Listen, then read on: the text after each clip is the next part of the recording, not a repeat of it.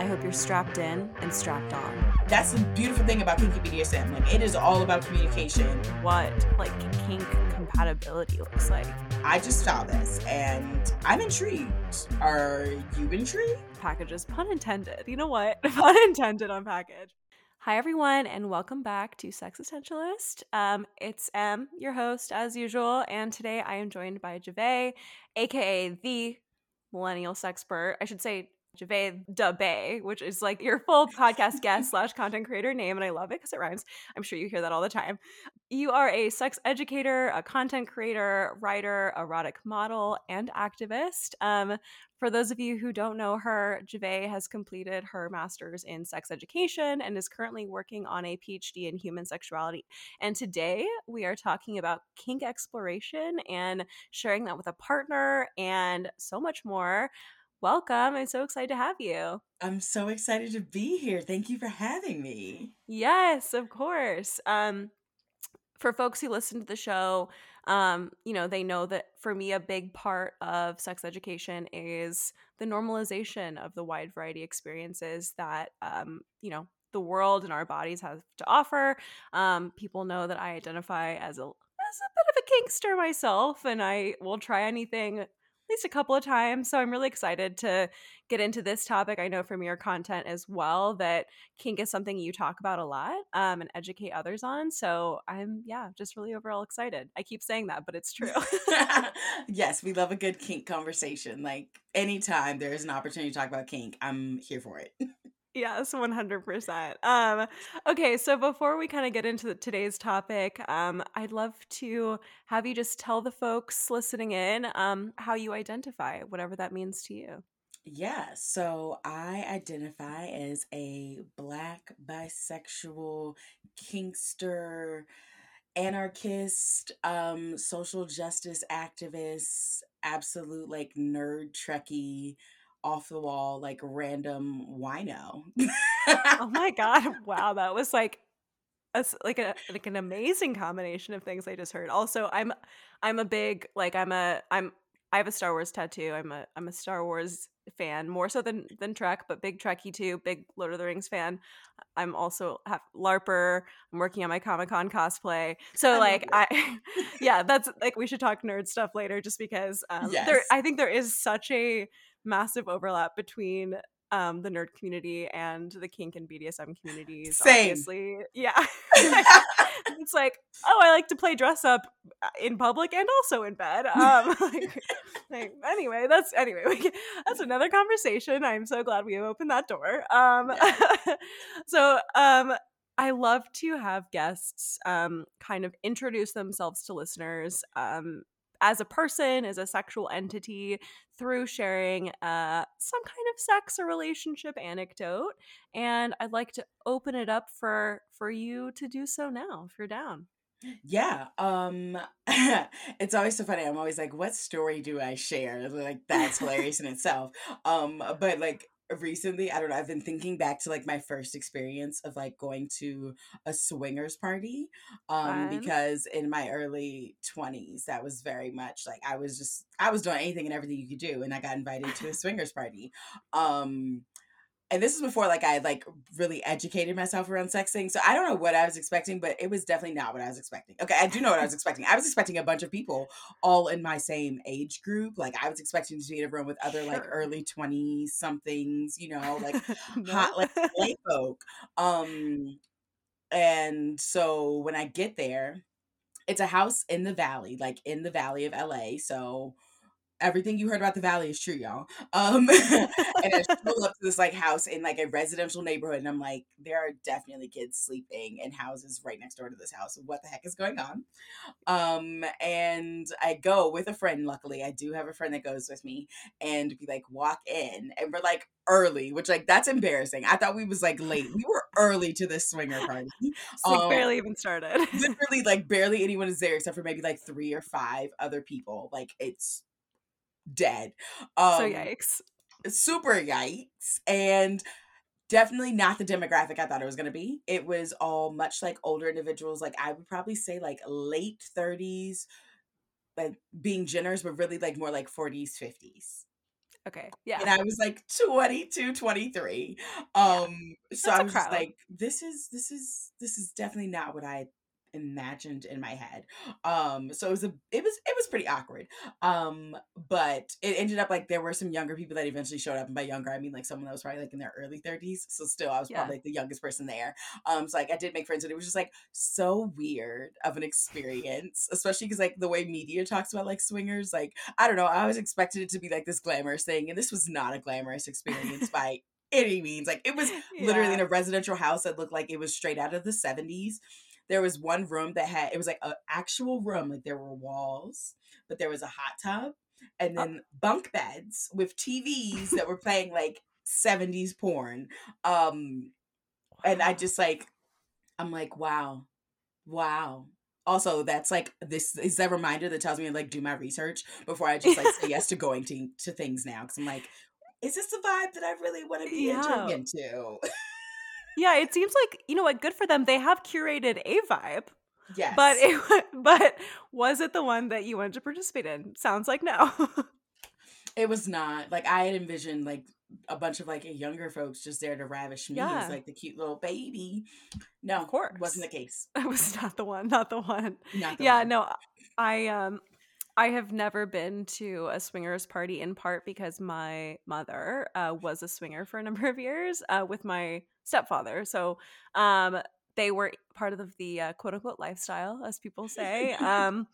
And she was in her. They were both in their 40s and 50s, and it was like, you know, couples, mostly couples at least, their age, and it was like, yeah, like when I was old enough, you know, my mom talked to me kind of about that and non-monogamy and queerness and some other stuff, and you know, good on her, but also like blah, like it was yeah, but also yeah, I don't know. I good for her, but that particular vibe again for me as well. I probably would have had the same hopes that you had, like it'll be like, you know, cute and fun, and like if a college Right? dorm room was like queer and kinky, and it's like not. Yes.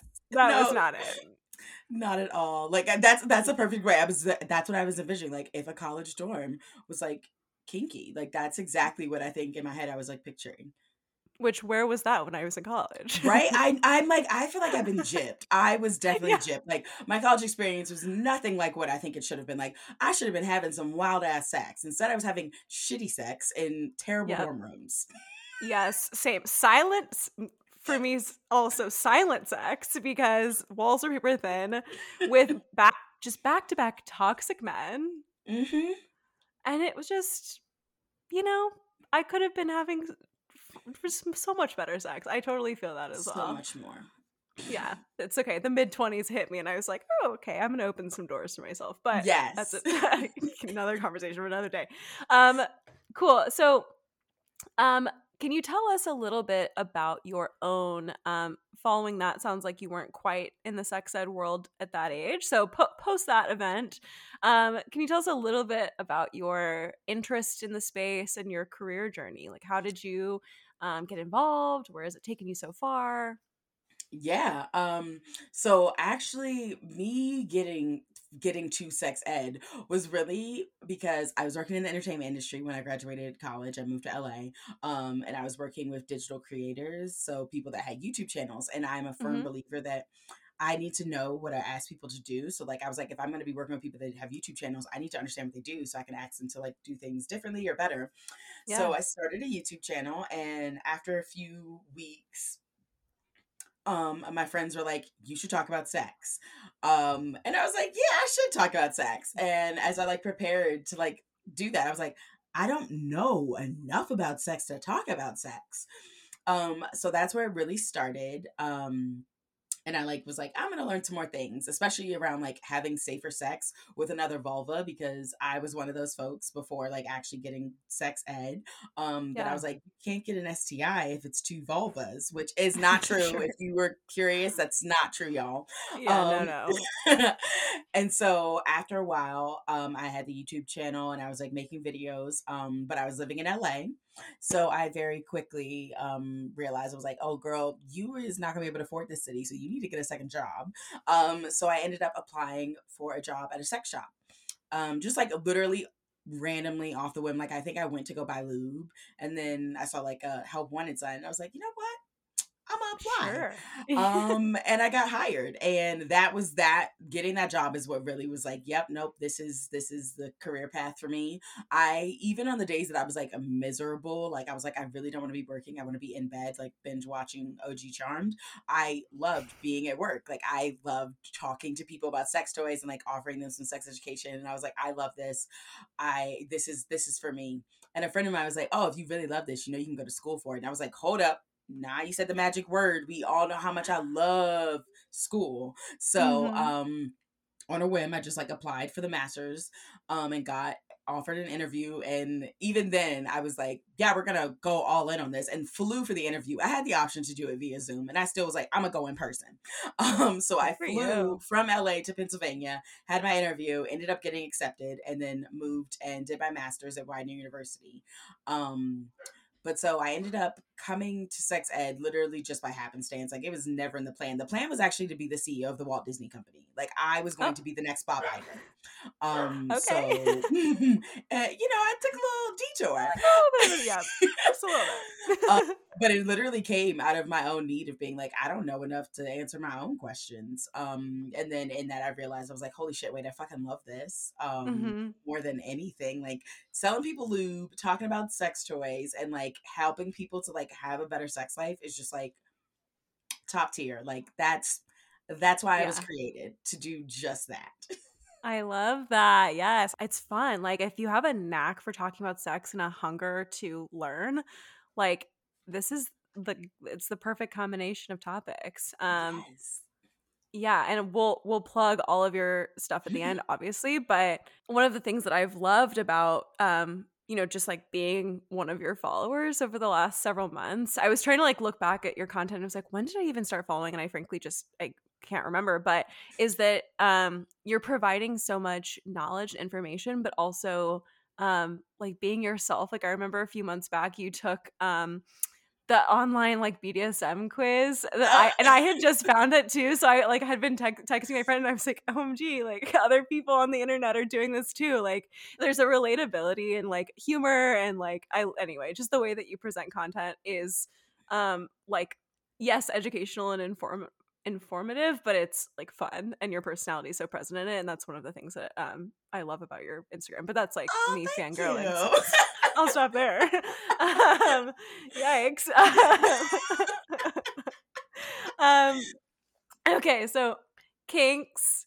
That's something that you talk about and educate people about a lot. I'd love to hear a little bit too about does your drive to focus or emphasize, I guess, kink and like pleasure over just some of your run of the mill quote unquote sex ed, does that come from your own self exploration or something that kind of just sparked through working at a sex shop and going from there? What did that look like for you as well? That's real. It's like a mix of like my own personal experience and also just like the lack of education or the amount of misinformation. I Mm-hmm. was like, yeah, no, we need to talk about this, because I know when I first started getting into kink and BDSM, like the amount of stuff that I learned was so wrong, and I would never like encourage anyone about any of it. Yeah. Um, because it's bad. It's bad kink and BDSM practices. But Yeah. so in discovering that, I was like, oh no, like I am kinky, which like I've always known I was kinky. Like even growing up, like I was into some things. I'm like, Yeah. The shit I was doing with my Bratz dolls, weird. right? Like, okay, honey, Yeah. boo boo, you're a little kinky there. So when I like finally found like the words and like the different like activities that aligned with what I was interested in, I was like, why don't more people talk about this? Like Hmm. this is like so like what this we should be talking about this.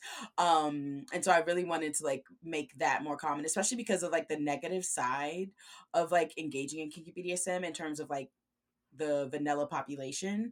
All of the things that like harm us in a negative way is because there's misinformation around it for the most part. Yeah.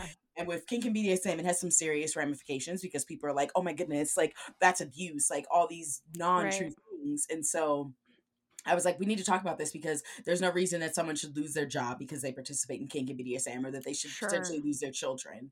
But also, like, we should talk about it because as a early 20 something year old getting into kink and BDSM with like other people, um, I was in a lot of situations where I was like, this is not okay. Looking back, I was like, Mhm. this was an unsafe situation. This person was a predator. And I'm like, because we don't talk about it as publicly, like it's so easy for big people, like especially like fresh out of college, when you move and you go live somewhere new, especially in like a major metropolitan city like LA, like it's Yeah. so easy to get like lost in like everything that's happening and not recognize like what's right and what's wrong, especially if like your only resource to like learn things is porn. um Right. Love me some kink and BDSM porn. And Sure. also, it's not where you should go to learn how to do kink and BDSM. Correct. Yeah, exactly. Entertainment, not education. Yes. Stimulation, yes, not education. And so I was like, now we need to talk about this more because it's like it's so common. Like I don't know anyone in my life that does not have like some type of kink. Like they may not Mhm. personally identify as like kinky, but like they engage in some type of kink. And I'm For like, sure. we all do it. So like why are we acting like it's this like super like oh my goodness thing? It's an oh my goodness thing, but like a good oh my goodness, not like a ugh, oh my goodness. Um Right. so I was like, I'm gonna talk about this because we need to. Also because I don't want to hear about other folks being in the same positions that I was, like going on first dates with potential like partners, and like off the gate then being like, you have to use an honorific, you have to do as I say because I'm your daddy, and like Yeah. all those things, and you're just like, I guess this is what I got to do, and it's like, no, no, it's not, because at the end of the day, you're still your own person with your own agency. Mhm. Screw that poser, like nah. So Yeah. that is one of the big reasons why I'm like, I'm gonna talk about kink and BDSM until I'm blue in the face. Good. Yes, exactly. No, I love that. I mean, not like I love yeah, you got it. I gotcha. Yep. Um no, exactly. I think similarly for me, I yeah, I have had experiences with at least in my experience cis men. Though that's I have not encountered this personally with non cis men, I should say, but that's not to say other people aren't guilty of it, but definitely like you're in a, at least initially consensual situation, they throw something at you and you're like, wow, we didn't talk about this in advance, like we didn't kind of negotiate this, I wasn't prepared um to receive this command or this ask or whatever it is, and like also I don't want to kill the mood right now by being like I don't want to do that. And it takes a lot of I think self-awareness and overall education about what positive kink, BDSM, and fetish play can look like, to like communicate in advance and to know how to communicate effectively during. But um one of the things that comes up a lot that I wanted to address too before we get into some of my questions is that um, I think people tend to come to me and they're like, what is the difference between kink and fetish? Because um, they're used interchangeably. People don't know, and so like my sort of TLDR, and like I'd love to hear your answer as well, is like kink refers to a practice or an activity that exists outside of the traditional sexual norm, quote unquote, or behavior, right? The things that we deem as vanilla. And this, like, yes, can include BDSM, but it can include things that people, like you said, don't really consider, like having sex in public or being attracted to lacy lingerie. Like, there are things that people don't consider being kinky that can certainly be.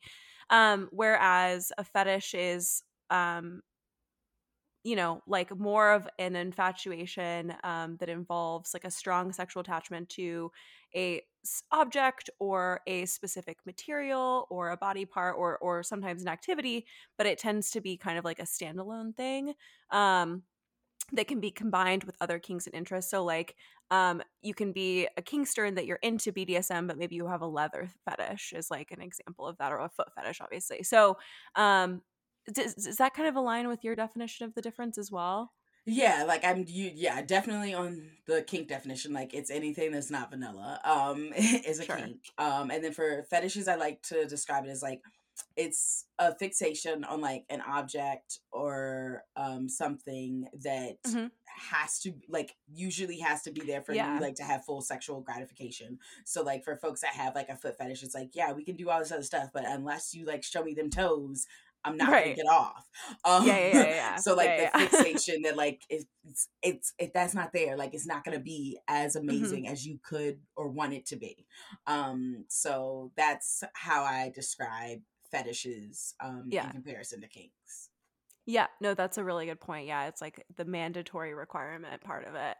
Um, so how can individuals in your mind determine what kinks um and activities, kinky activities, that they might be interested in exploring, and what are some safe and responsible ways to initiate that exploration?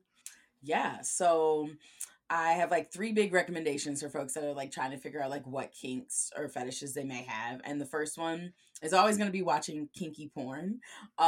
Because we could describe stuff till we're blue in the face over like this podcast, Sure. like just talking about it. But like me telling you the details of like some activity is probably not going to land the same way as watching it would. So I always recommend like watching kinky porn. And if you're like, Janae, where do you start? I'm a big fan of kink.com. Like, I I could Straight up. spend hours. Like I could watch kink.com like it is freaking the CW. Like I could just keep it on all day. um Riverdale kink.com. That's it. right? So checking out kinky porn, and then also the BDSM test, like we were talking about from like social Hmm. media, that is always a really great place as well. Especially because for most people when they're like first getting started with kink and BDSM, they really don't know what things are actually called. They just like know this activity sounds fun. And Sure. so that test is really good because it like explains like an activity and then later gives you the language of like what it's actually called so you can find other people to engage in it with or even to just like search porn for that Yeah. specific activity. Um and then the last one is to just like really like take stock in your fantasies. Mm. Because I feel like for the most part, like a lot of us don't really sit with our fantasies to like really like really be like, what is it? What's happening that I'm like getting all turned on about? So like Right. really taking time, like whether that's like journaling them, being like, you know what, it would be so amazing if someone took me. I was working in a restaurant and someone just like pulled me into the walk-in freezer and banged me in the walk-in freezer, like write out the fantasies, like see what it is. It's like really just like, oh, that's hot. And then as you like have a better image of it in your head, you can like better figure out like what aspects of it or what types of kinks, and Hmm. go from there. But fantasies tell us a lot about ourselves. And even if it's not a fantasy that you actually would want to do, like maybe you're like, Yeah. it's so hot in my head, but like I know for a fact I would be miserable if I was in a walk-in freezer. Like, but like obviously Yeah. it's a kink that does arouse you, even if it's not a kink that you per se want to engage in. Hmm. So spending some time with our fantasies can really help in exploring kink and BDSM. Yeah, that's a great point. I think at least in my experience and anecdotally, a lot of people tend to overthink their fantasies or like get panicked when they're like, "Oh, I was masturbating, like this thought came to my brain and like what does that mean?" But it doesn't have to be like you said the literal recreation of a fantasy, but there's certainly more to it, right? Like what is it about? Is it just being in public? Is it that it was a stranger? Like what is it? Like hone it down. And I feel like fantasies can vary so much that surely there are overlapping themes that you can Yes. then seek out in your real life sexual interactions. Yes, and it doesn't have to be exactly like it was in that fantasy. And you were so right. Like people will like get so like, oh my gosh, I can't believe I thought that. Like, oh my god, is something wrong with me? None of Yeah. it's wrong with you. Like it Yeah. is totally like I promise you, I had a lot of weird fantasies about all of the dragons from House of the Dragon. Like I'm just Oh, gonna be upfront. yeah. That's honestly everyone in that show, period. Oh, like the entire like the things Yeah. that I would pay money to have the entire cast of House of Dragon degrade me to the umph degree. I totally get that. And it's you know what? And it's different energy from each and every one of them, and that's what keeps it Hmm. interesting. Literally, I'm like, okay, I know that what's his name? Matt, whatever, what's his actual character name? Matt Smith. Yeah, so Damon. there we go. I Yep, know yep, that yep. Damon would do some physical, like humiliating, degrading Oh things yeah, to me. yeah, He would yeah. totally be really deep with that impact play. And I for the love of everything, I need Alicent to just like she Oh would my just be god. so great at like verbal degrading. Like Yeah. And the she would accent read me is to filth prime. and I would just like I would melt. I would melt. Yeah. Mm. She's out of everyone in my cast, admittedly, most my type. Out of all of them. I mean, I fuck with all of them though. Like all of them are good looking people. It's hard to disagree. But like yeah, I don't need to go into that right now. I'll just I'll journal about that and I will get back to myself on that. I love it. um so like when people kind of hone in on for right now I'm thinking mostly about that self-exploration component before integrating kink with a new partner or introducing it to a pre-existing partner, but like when people are starting to explore and practice, like what are some baseline safety precautions and guidelines that people need to know in advance of that experimentation? Because I feel like people want to jump into things and I respect that enthusiasm and I have been there, but as I'm sure we both know, like it comes at a cost if you don't, so you have to kind of be prepared. Yes. So depending on the kink, if it's like an actual like physical activity, like things like impact play or like breath play, like doing your research to know like, okay, Hmm. what do I need to know about the human body before I do things to the human body? Because Right. despite what you see on TV, you can't just go hitting anybody anywhere on their body and think that it's hot, especially your own body. Like I have done that multiple times where I like would try and demonstrate something and I'd hit myself and I was like, "Oh, bitch, no, that was too hard." Like you have to Yeah. like understand and learn. So like understanding the human body if you're trying to do any like physical kinky activities. If it's more like sensation based, like if you're like temperature play, Mm. figuring out like what type of temperature play is like important. Like are you talking about like cool temperature where you're getting like glass dildos and putting them in the freezer, or are you leaning more to like the warm side? And if so, you Hmm. got to be smart about that. Like you can burn yourself, y'all, depending on what you're doing with temperature play. It's Yeah. like understanding the risk that come with the different types of kinks is extremely important. So if you're like, yo, I figured out that I am all about fisting. Like I want a full fist inside of my orifices. Beautiful. I love you. But make sure that you have done your research, that you know like how to actually start with fisting, because again, despite what porn shows you, they have to warm up before they shove a fist inside any Yeah. orifice. Like they are not Yeah. just like straight up going fist in. The only places you could probably do that is your mouth if you can swallow a whole fist. And that's not even the whole human population. It's So true. just like make sure that you like do your due diligence and you don't just assume like, oh, this thing is hot, I can just go straight into doing it, because the body is incredible, but the body also needs to be worked up to things. Like just like you don't just like go straight to penetrative play. You gotta Hmm. have some warm up or at least like some lube. Like you don't just like put stress on your body in terms of kink and BDSM activities, and think that you're gonna walk away unscathed. You're gonna be scathed if you don't. That's such a good point too, because I feel like the like it's the research and it's the physical preparation too. Like it's not I, I don't know. I think at a time in my life, and probably for other people, it's easy to be like, "Oh, this really turns me on," and when I'm alone and I'm masturbating, like to this idea, like, or if I see it in porn or whatever, I want it now and I want it immediately, and I don't want to have to work to get there, and it is not Hmm. that simple. No. At all. I feel like I what comes to mind, though this is has like a medical component, is in the TV show Sex Education. Um when have you seen it? I haven't. I'm a Okay, slacker. that's I'm okay. behind on my shows. That's totally fine. I forgive you. It is pretty good, especially for those of us who like sex and shows about it and talking about it. But there's a character who's like um peak like alien tentacle porn nerd, quirky gal, big fan of her, and she's like writing all of these amazing alien fanfics, and like she's super horny for all of this stuff, and she finds a partner who is like ready to do the play, and they've got like a scene built out, they're in costume, and she has vaginismus and just like cannot experience penetration. So obviously she gets a the sort of training kit affiliated with working your way up to being able to accept vaginal penetration if you have vaginismus. But anyway, like the point is, like, that's a great media example of someone who's like, I'm horny, I have the outfits, like, let's fucking do it, and physically can't because there's some preparation that has to go into it, and that's human and normal. Yes, just like with like anal play. That's like always what I'm like. Mm-hmm. Everyone that's always like, oh yeah, I can just like do anal. I was like, you can't just do anal. Your butt is never just ready for anal. Like, Absolutely if it not. is, you need to go see a doctor because your butt should not be that loose all the time. So true. But like you have to take your time with it. And I feel like I think that's also just like the problem of like our society, that we've gotten to this point where it's like everything happens so quickly. Like we got Amazon, like we got streaming That's true. services. Like, what do we really wait for? Besides movies coming out, like we don't really wait for anything anymore. Literally Like, nothing. Yeah, that's so true. I want it, I got it. yeah.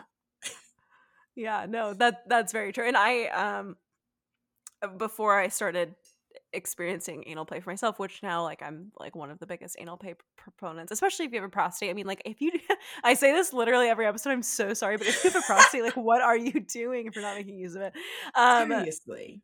Honestly, I mean, the clitoris is amazing, and you can work it from all kinds of places you don't even know, so like that's great. But um yes, no, obviously, like, the amount of preparation is so crucial. And like, also people will say, oh yeah, I tried it once and I hated it. And it was like, cool, well, did you have the tools you needed to be physically ready, physically and emotionally ready? It's like, no. It's like, okay, well, that's why you hated it. Uh, So if you give it a real shot, you might like it.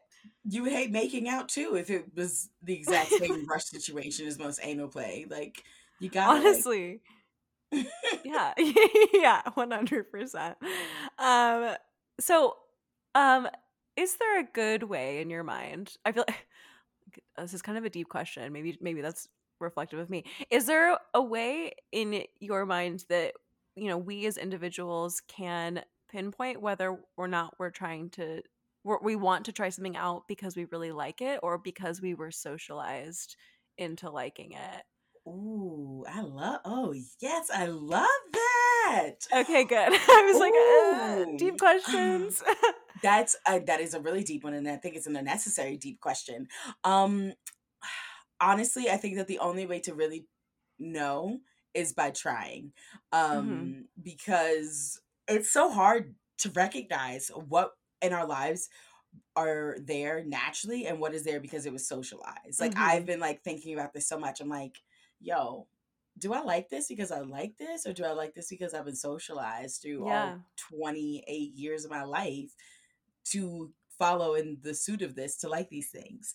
So I feel like the only real way is like to try things, but also to like to try them with like the intentional introspection, like really being like, Mm. okay, can I pinpoint what I actually enjoy about this, or am I just saying I enjoy this because everybody else does? Like, Yeah. can you name those actual aspects? So like in the case of like anal play, because it is not for everybody, like, are you saying you like it because you can name the things you like about it, or are you Mm. saying you like it because, cool people like us say that anal play is like the most amazing thing, so Right. like you're like, oh shit, I gotta like it. If you don't, we're not putting it against No, you. it's Like, it's totally okay if cool. you don't like anal Yeah. play, but like, try it. Don't just say you don't like it because you just like, but like, it's a butt. Butts are cool. But like, I know I can name what I like about anal play. I'm like, no, the Hmm. full feeling, like the minute a butt plug goes in, I am the literal dirtiest slut you have ever fucking seen. The minute a butt plug goes in, I'm just like, oh my god, give it to me. And so I'm like, I can name the things I like about it, but like, if you ask me like, oh, do you like tartar sauce? I'm gonna say no. I don't like tartar sauce. I can't name a thing about tartar sauce. The Yeah, consistency is terrible. Like, the flavor is weird. Like, no, I don't like tartar sauce. that's fair. And I can name the things about it that I don't like. But like, Yeah. that's the what I've seen is like a way to understand, like, is it actually true to me, or is it a socialized aspect of me? And being able to name things makes that distinction a lot easier. Mm. Yeah, no, I feel like this goes back to your point about like journaling fantasies as well. Is it really is like giving yourself space to be sincerely introspective as opposed to like breezing by stuff, which is also very easy, especially when it comes to stuff that we've been told we shouldn't spend that much time and energy thinking about. Hmm.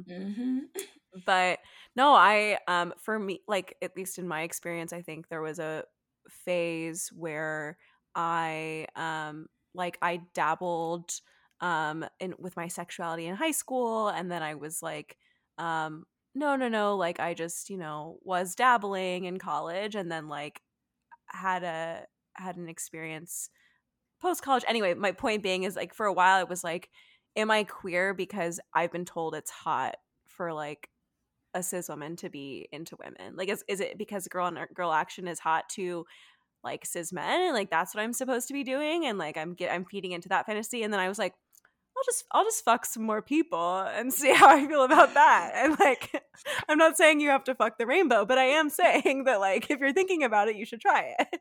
Yes. Also, like, same. I'm like, I also had this like question to myself too, and I was like, am I? And I'm like, yeah, no, because if I see some tits, if I can touch some tits, oh god, if I can taste pussy, like, yeah, no, I'm on cloud Yeah. fucking nine. No, no, no, I'm gay. I'm Yeah. gay. Yeah. Okay, so I feel like we're touching on this a little bit, but like let's think about a scenario where um you know kinksters are trying to initiate or approach the topic of kink with a new partner who either isn't familiar or may have like different interests or comfort levels. How do you recommend like approaching that topic? I recommend using social media and like other content out there because for the bulk of society, we have not been given tools to communicate around difficult topics. We have only been taught how to like talk about like the weather and like normal niceties. Like we Yeah. don't even know how to handle conflict unless we've gone to therapy for years, and like our therapist is like, okay, it's bothering you, so like you have to talk about it. So like how the Yep. hell you going to just like randomly talk about kinky BDSM, especially when we live in such a sex negative society? So I am the like I will always and forever encourage everyone like use social media. Like the amount of sex Mm, educators and kink educators that are out there, you ain't got to do the heavy lifting no more. I promise you, we're doing it for you. We are making the Instagram post and the TikToks. All you got to do is be following the right people, and then mm. send that and be like, yo, I just found this and I'm intrigued. Are you intrigued? And that's I love like that. all you got to do. You don't even got to be like, I'm kinky. Like, get on my Yeah. level. Like, you can literally just open the conversation around, like, hey, I saw this thing. I thought it was interesting. What do you think about this thing? Like it's so low stakes, low pressure. And it doesn't mean that you outright have to be like, I'm kinky, because for a lot of people, that's like and it's a different form of like coming out, and so like that can be Mm. real intimidating to like because you don't always know how people are going to react. So actually being like, oh well, I want to throw this idea out there in a low stakes manner is a lot less scary. Also because like if you especially don't feel like you have the tools or the knowledge to be able to like truly educate somebody, using social media and sex educators and kink educators is taking all that weight off your plate as well, because you're like, oh, I don't have to actually be able to explain to you all the principles of safety in terms of kink and BDSM practices. Like they already explained it. Here you go. Which one seems to like feel like the best, like it will encompass Yeah. everything that you're needing. So like you don't have to be the pro. No one's expecting you to be a pro yet. Like I would hope that you do grow in the craft. But like Sure. you don't have to be, you know, freaking I don't even have a good. You don't have to be like jet setting Jasmine and King Noir the Sure, minute sure, that you sure. like Yeah. try and introduce King to a new partner. Like you're Right. allowed to be like the little novice little baby that's like, hey, this harness feels really good on me, and wearing this with the dildo makes me kind of want to bend you over. Like it's okay. You don't got to be the pro. Yes. No, I feel like that's kind of revolutionary, honestly, because I feel like when I talk to other sex educators, other sex coaches, when I like read about sex and communication, it's like for me at least my takeaway, and this is again probably reflective of me as a person, but is it's like, okay, I'm going to sit down with my partner and I'm going to say, I've been seeing things on the internet about using ice cubes in bed. Well, I'll keep it keep it simple. That was the one I pulled out of my ass. Um, and I'm just wondering if you'd be interested in me bringing an ice cube to the bedroom. Like, you know what I mean? And like, like I've been, I've been meditating on this thought and I just wanted to present it to you. And like and it doesn't have to be that. No. Like even and I have been with my partner for several years and like we have explored the ends of the sexual world together, and like I still to this day if I bring up stuff sexually I sometimes want to throw up in my mouth because I'm like, this is a high stakes conversation Yes. and we will get divorced if he does not want to fuck me this way. It's like not like not the case. But having a social media that's like it's blowing my mind, and I'm one of the people posting about sex on social media. So like fuck. And like no, but you're so right though. It does feel like such a high stakes conversation. Like again, also this goes to show y'all, even when this is your career, this is what you do. Like we're all still in the same boat majority of the time. Because I too married to my husband, like been together for years, and half the time I'm just Mhm. like, oh, I gotta bring this up. Oh fuck, Yeah. fuck.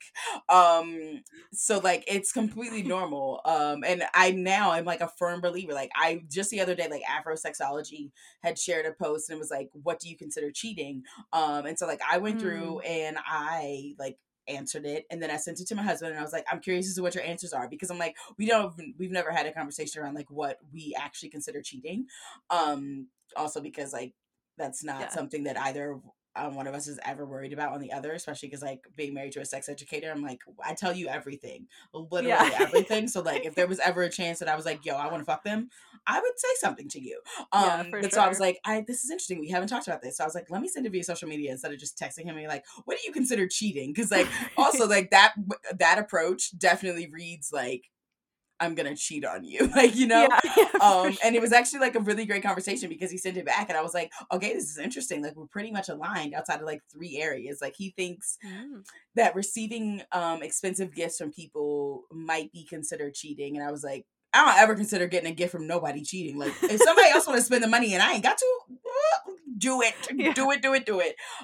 The other one was and he was all maybes. They were like only like one yes, and I think we agreed on the yes, but the other maybe was on like sending nudes to people. um Mm. which is like, that's when I'm like, I see how you landed on maybe, because I'm like, you can't say yes, and I'm like, I got OnlyFans, so like I do send nudes to Right. people. Yeah, But yeah, also I literally send my friends nudes all the time. I'm just like, yeah. don't I look hot today? I love um that. so it's like, but yeah, it's like it felt like a high stakes conversation, but I was like, this is not something we've discussed, and it's something that I think should be discussed. So let me just use social media to do this. But yeah, moral of all of that is just to say, you're not alone, listeners, non-sex educator folk. Like we all have the same feels around having these Yeah. conversations. But we just recognize that you gotta have them. Yeah.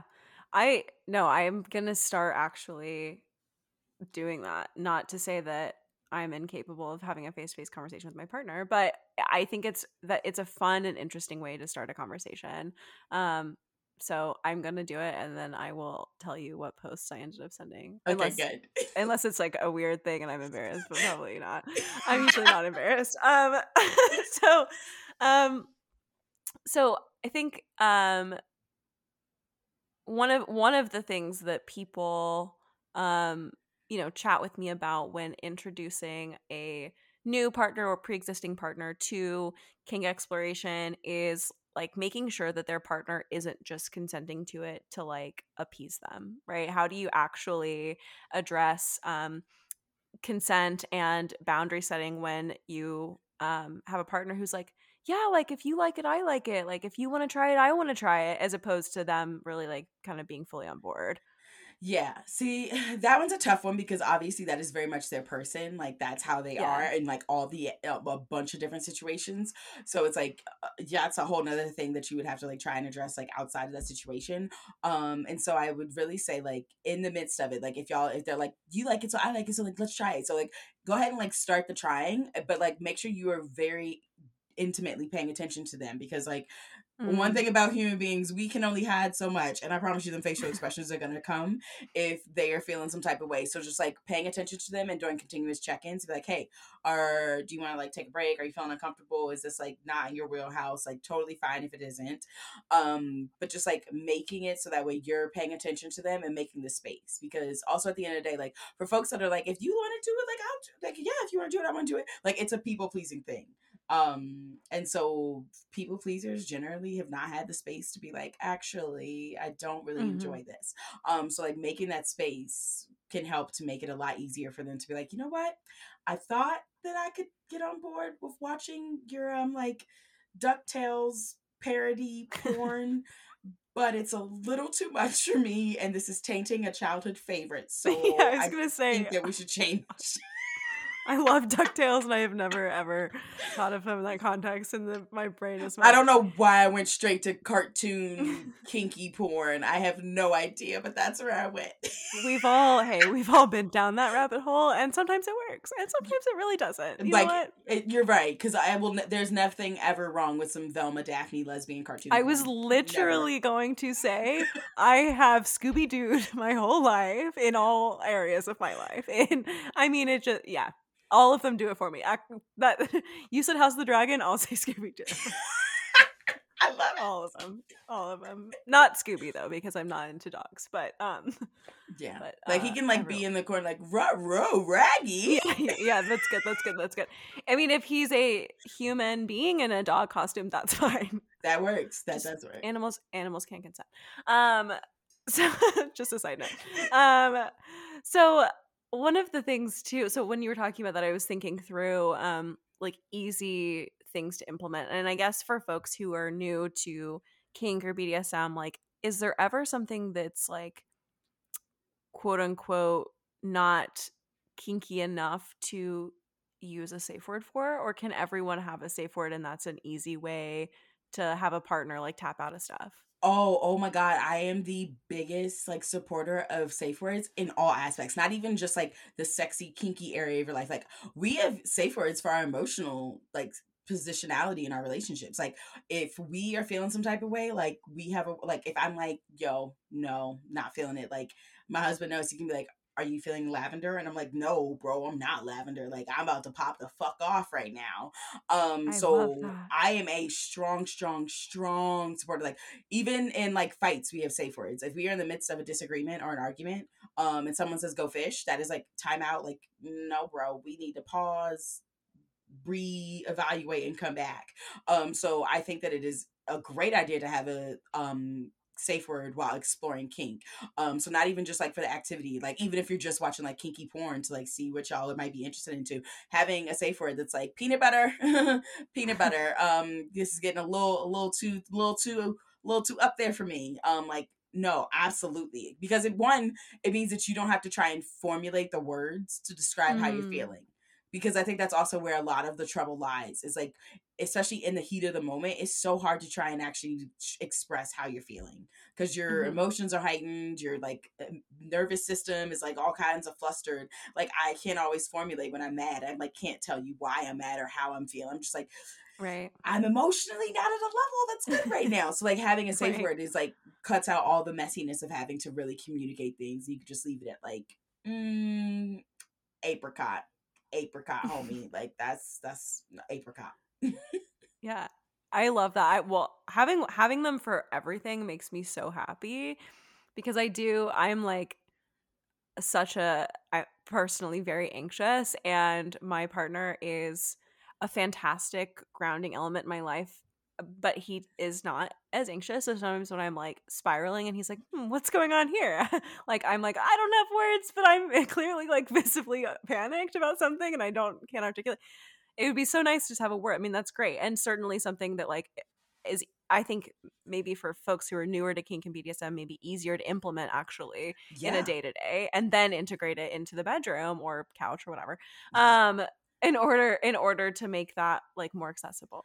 Yeah, absolutely. Because also, like, that's I think another thing within like kink and BDSM itself is that folks are nervous or apprehensive to use their safe word as you're getting started because Hmm. you feel like, oh, I'm gonna kill the mood and like all these things. Like, no, safe words are totally like they're created to be used. So getting used to Hmm. actually using a safe word in a non-sexual, non-kinky situation already empowers you to like be comfortable in a sexy kinky situation to be like, oh, apricot, bro, you were spanking way too fucking hard, you better calm down. So like I say, if like you are someone that's like, I don't feel comfortable, like even if you were someone that's already not comfortable talking up during sex in the first place, using safe words outside of sex will get you used to being able to say stuff. And then using a safe word during sex will be much more commonplace for you. Because Mm-hmm. also, another thing that we are not taught as a society is like how to actually communicate during sex. Like, most people are not good 100%. at being like, actually, this isn't fun. Or like, actually, I need you to like go harder, like be softer. Like, most people don't feel comfortable doing that. They're like, yeah, just like kind of just let it happen because I didn't know how to like say that I wasn't having fun. And I'm like, see, no, we need to know how to say that, Yeah, because if you're not having fun, why the hell are we doing it? for sure. Yeah, and also like I don't know, if you end up in a situation where you're like just a little traumatized or a lot of traumatized because you um yeah, end up having a situation that doesn't feel consensual in the moment, when obviously even if that's not the intent of your partner, um it just yeah, it's important to know how to communicate, and that's a great way of doing it. So I guess sort of on the same vein, like what are some common challenges that people face, do you think, when introducing kink into a dynamic? I think that one of the most common ones is like immediate rejection. In the sense Mm. of like, you tell your partner like, "Oh, I'm really interested in this thing," and you like just like throw it all at them, and they like have like a seemingly like negative reaction to it, and are kind of like, WTF, why the hell would I ever be interested in this? Mm. And so I like to remind people like, okay, I'm gonna use an OG Charmed reference here, because like if you've ever seen OG Charmed, in the earlier seasons, Prue cast like a true spell to see how Andy would react when she told him that she was a witch. Mm-hmm. But the way she did it, she told him with like maybe like 3 minutes left before the spell like stopped, and then like it wasn't in place anymore and all that jazz. And then later in the seasons, when like he finally does learn, he like asks like, "Okay, but how much time did you give me when you first told me?" And she's like 2 minutes. And he's like, "You expected me to have like a, you know?" So like Yeah. taking time to recognize that like our initial reactions, one, are usually our socialized reactions. Mm-hmm. They are not like our true selves. Like, they're what we are told we're supposed to respond to things like. So not always taking things as like your partner's reaction being like exactly how they're feeling about it, because that's probably just how they think they're supposed to respond to something. Like someone hearing like, "Oh yeah, I like to watch like Gorgon porn," or like, "I like to dress up like a Gorgon and act like I turned you to stone and you can't actually move, but I'm gonna ride your hard dick." Like That's that could be awesome. like really, I don't know where all these are coming from. I'm really gonna have to like a journal after this. Yeah. But like hearing that might be like, that's really weird. Like, I don't know. I don't want to be turned to stone. Like, what is this, you Medusa? Like, blah blah blah. But like if they like go take some time for themselves, like really sit and like, actually, like, one, you're not really turning me to stone. You're not a Gorgon. Like, it's okay. Two, like, it sounds fun and interesting. So like recognizing that like if their immediate reaction is negative, it more than likely is not their true reaction. It is their socialized Mm. reaction. And just like giving them the space to sit with things, but also not putting pressure on them to have to give you an answer, can help with that like the negative reaction, or just reactions in general, being like, "Hey, so I'm interested in this. I'm not saying that you have to tell me yes or no right now. I just wanted to share this with you so we can talk about it a little bit later." So I think that is the first one. And then the second one is on the opposite side of the spectrum, with like the over eager partners that are like just so gun ho that they're like, "Oh yeah," that they jump off the deep end, and then the next day you wake up and they have created a whole kink BDSM suite in your bedroom, and you're like, "I said that I'd like to try spanking," and somehow you have purchased gags and Wartenberg wheels and electro stem play toys. Like, how did we get here? So Yeah. definitely like being very clear in the communication, so that way you don't have the overeager person that comes and then somehow you were being suspended from, or ceiling that you should not be suspended from, and ties that you should not be tied up in. But I think those are like the two big ends. It's like either you have like this negative response or this like overexcited response, and like there's like Mm. the middle ground is like so hard to find, and you're just like, "Okay, but I don't know what to do in this situation now. I was not expecting you to go either one of these ways. I was expecting like a, Yeah. okay, cool, what do we do?" Like a happy medium. I did not get the Goldilocks effect right now. Um, that's yeah. No, the rejection makes I think is probably what I would have expected more to hear, but the the like over enthusiastic. There's something like sweet and wholesome about that, but also something that's really terrifying. Like, wow, I wasn't a part of the conversation that you had with yourself about this. Right? So like once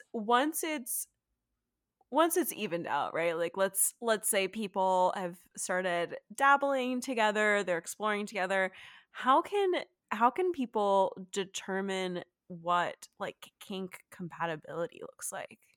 Ooh, that's a really good one. Thank you. It's also a really interesting one because I think that there's like this like notion that like our kinks are going to be our partner's kinks, and that is Right. not necessarily the case. Like we are all our own individuals, different things interest us all. We've all like gone through different experiences in our life that have made us say like, oh, you know what? Actually, being spanked with a skateboard sounds really hot. So like you have to recognize that like we're all going to be very different. And then it's a matter of like your relationship and the conversations y'all have in terms of like finding some middle ground or like figuring out how y'all are going to address those differences if they Mm, exist, because like it is I can 100% guarantee you that most people engaging in kink and BDSM are not 100% compatible. Like they do not share every same kink and fetish and mhm, BDSM activity that they want to engage in. So it's a conversation of really being like, okay, so like what really matters to you? Like if you are somebody that's like, I am a submissive, like I know for a fact that I'm a submissive, like that, just like I need it, and I need a dominant partner. But your partner is not a dominant. Your partner is like, I can't take control. I don't like this. Like y'all need to have a conversation about like how important that is to you. Um mm, in terms of your relationship, but also as you as an individual, and then like find some reconciliation. Because if you're like, it's important to me as an individual, it's not necessarily important that you have to be my dominant, then having a conversation, okay, so what type of submission are you looking for? Like, is it literally that you just would like a dom that tells you what to do, to take that away from you and let you fall into subspace around like making decisions? If you're like, okay, mhm, so every time we go out to dinner, instead of like you being my dom, like I can text my dom who I met like on FetLife. It's just like a online relationship, and I can text them and be like, here's the menu, what should I order? Like things of that nature. Like you yeah, can communicate with each other to find different ways, especially if like your kink activity is not like a physical activity, mhm, especially for the more psychological ones. Like y'all can have a conversation about ways to like navigate around that. But if it is like a relationship thing, then also just deciding like, okay, is this something that you're willing to try for your partner, for your relationship? And then going the right avenues. Like if you were like, okay, I want to learn how to be a dom because I know that you're submissive, you want to really be in that submissive role, and I really want to be able to provide the dominance for you. So like going, like I know Luna Matatis, another sex educator, has a mhm, workshop about like becoming a dom and things of that nature. So like there's things out there that can help you with those skills if like there is some disconcordance between you and your partner's kinks, and you're like, no, I want to have this, I want to be able to provide this for my partner. But also recognizing that there's lots of different ways that you can engage in kinky BDSM, and they don't necessarily have to be exactly with the person you're engaging with. Because also like if your partner doesn't know how to like actually do rope bondage, your partner should not be tying you up. But there's different ways that you can correct. go and have somebody else tie you up, and it's not, also it's like the delineation of like how you're viewing these things. Like some people view Mm, kinky activities as strictly sexual. They're like, nah, this is solely sexual. Other people view it in more like a physical, like pleasurable sensation, but not in a sexy way. mhm, So like understanding those differences as well, because I'm like, if I know like I love to be tied up, and it's not always in a sexual way, but like I just like to feel rope on me, and things of that nature, I could go and like have yeah, like a professional rigger actually tie me up, and it's not like a sexual type of like cheating type of thing. Also that whole thing like of me sending that to my partner, like what do you consider cheating, having that conversation yeah. of like how, what would you consider cheating within like the realm of kink and BDSM, also helps you to work with like when things are not perfectly aligned. Yeah, no, that's a really good point. And I think people, um, and it's easy to do this. It's I think people assume certain things that can have sexual affiliations are automatically and inherently sexual. So it's a really good point that there is like our bodies are capable of so many different types of sensations, and we should embrace those that feel good, that bring us joy, that feel empowering, whatever that looks like for you. But it doesn't have to come in this perfect little wrap box of like, I'm magically in love with one person and this one person gives me everything I need, because that's not what relationships look like for pretty much anyone, even if you are, monogamous and heterosexual. Like it comes in a bunch of different packages, but packages, pun intended. You know what? Pun intended on package. Yeah, so that's a really good point. And definitely I think that's definitely something to noodle on for myself too. But I think we as a society put so much pressure on the concept of orgasm, and that like Mm. people, which I mean, we love an orgasm, like yay, but also at the same time, like it doesn't have to happen the way that it happens in movies, right? Like just because Evan Rachel Wood came at the same time as some lifeguard in whatever movie this is revealing a lot about me and the things I Google. Whatever, they magically came at the same time while she was on top with no clitoral stimulation. I mean, good for her, but like that's not how it goes, right? And it's also like, just because you're not magically coming at the same time as your partner or partners, like doesn't mean that you're not sexually compatible. I feel like I should just say that too, because people are like, well, we did the impact play and I liked it, but I didn't come, so like maybe I'm not that into it. Like that doesn't have to have anything to do with it as well. No, not at all. So I think one thing I quickly want to touch on is just like when power dynamics do arise when exploring kink and BDSM, whether physical or not. To your point, like what are some things that people should be mindful of when trying to maintain like a healthy and like equitable power balance? Well, definitely defining it. If you are getting into a power dynamic relationship, you need to clearly define what y'all mean by it, because we all have different definitions. Like I personally I think of power dynamics like pretty much like in the bedroom, outside of like I call my husband daddy. Like there's that aspect of it, but like there's not really like a 24/7 like power dynamic where I'm like, oh, I need to run this by my dom and like all these types of things. So like having a clear Mm-hmm. idea of what each other means in terms of power dynamics is extremely important, because as with all things in terms of like language and understanding, like we all attach different meanings to so much stuff that we could have such miscommunication in terms of power dynamics if we're over here thinking like, oh yeah, like we had sex last night and I was the sub, they were the dom, and like that's it, and they're still in like, I'm the dom, they're the sub, and they call you in the middle of the workday and they're like, you didn't send me a picture of your lunch today. I don't understand. Like you got to make Right. sure you make Yeah. everything clear. But also within like the parameters of like where this exists. Like is this something that you Mm. want to be in all aspects of your life, or is this something that you're like, nah, we keep this in the bedroom in terms of like pre-planned scenes. It's not this 24/7 thing. Also, like what's our flexibility and like adjusting it? Like are we checking in like every other week? Are we checking in like Mm. every quarter? Like making sure that the communication is there, so that way everybody feels heard. Because it's very easy, like especially for newer folks, when you like get into a power dynamic and you are on the submissive side of the dynamic, like you might not feel as comfortable or like you have the space to say the things that you want to say and things of that nature. So like making sure the communication Mm. is clear so that people know like, okay, yes, I'm your dom, you are my sub, we are in this dynamic. And I also want you to always tell me everything. So even if we're in the midst of the scene, say the safe word and then tell me what you want to tell me. Be like, hey, actually, like I'm just not in subspace right now. I really can't do this right now. I think I need a break. Like I've Yeah. just got too much in my head. Like say what you got to say. Don't just think that because the titles and the honorifics got attached, like everything else goes out the window. Like no, those honorifics don't instantly just like solve all the communication pieces. Those honorifics just Right. complicated all the communication pieces personally. um, Yeah. but yeah.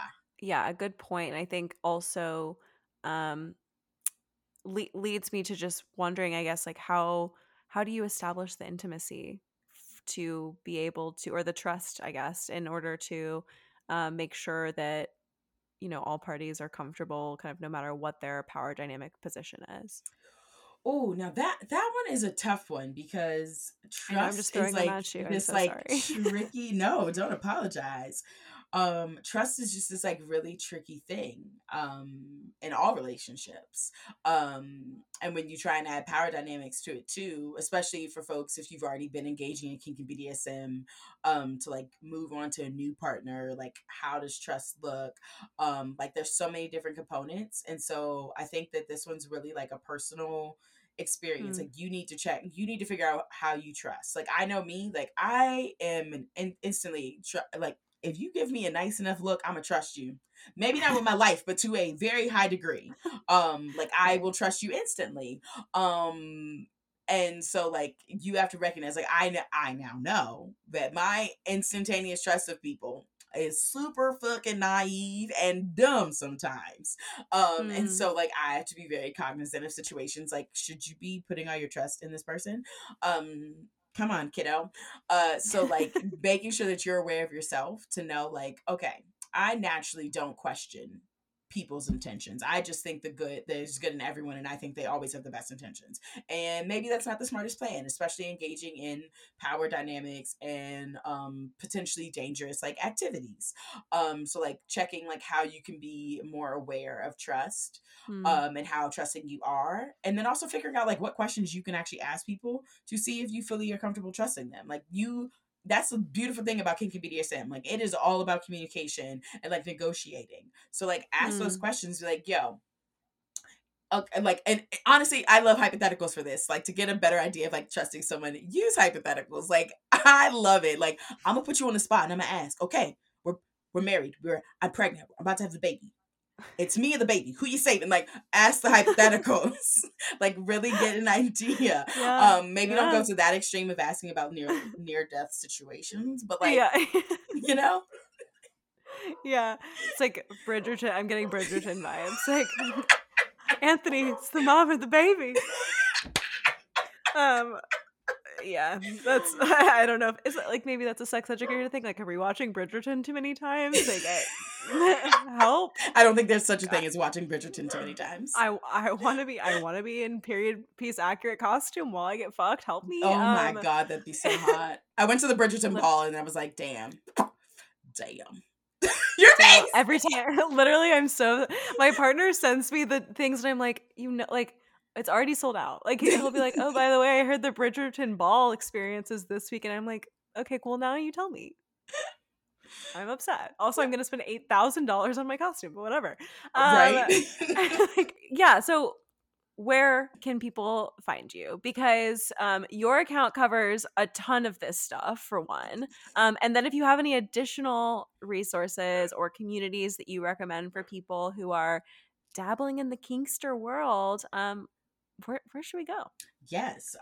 So if you were looking for me, you can find me on Instagram at Millennial Sexpert. You can also find me on TikTok at Call Me Dr. FN, literally the letters FN. And then I'm also on Twitter at Dr. FN Sex Ed. And then I have a YouTube channel, which is like if you're really like, I want to learn Jave, that's where you go. That's where you could just sit and learn for hours. Just search Jave Amazing. Bay on YouTube. And then I have a website. It's themillennialsexpert.com.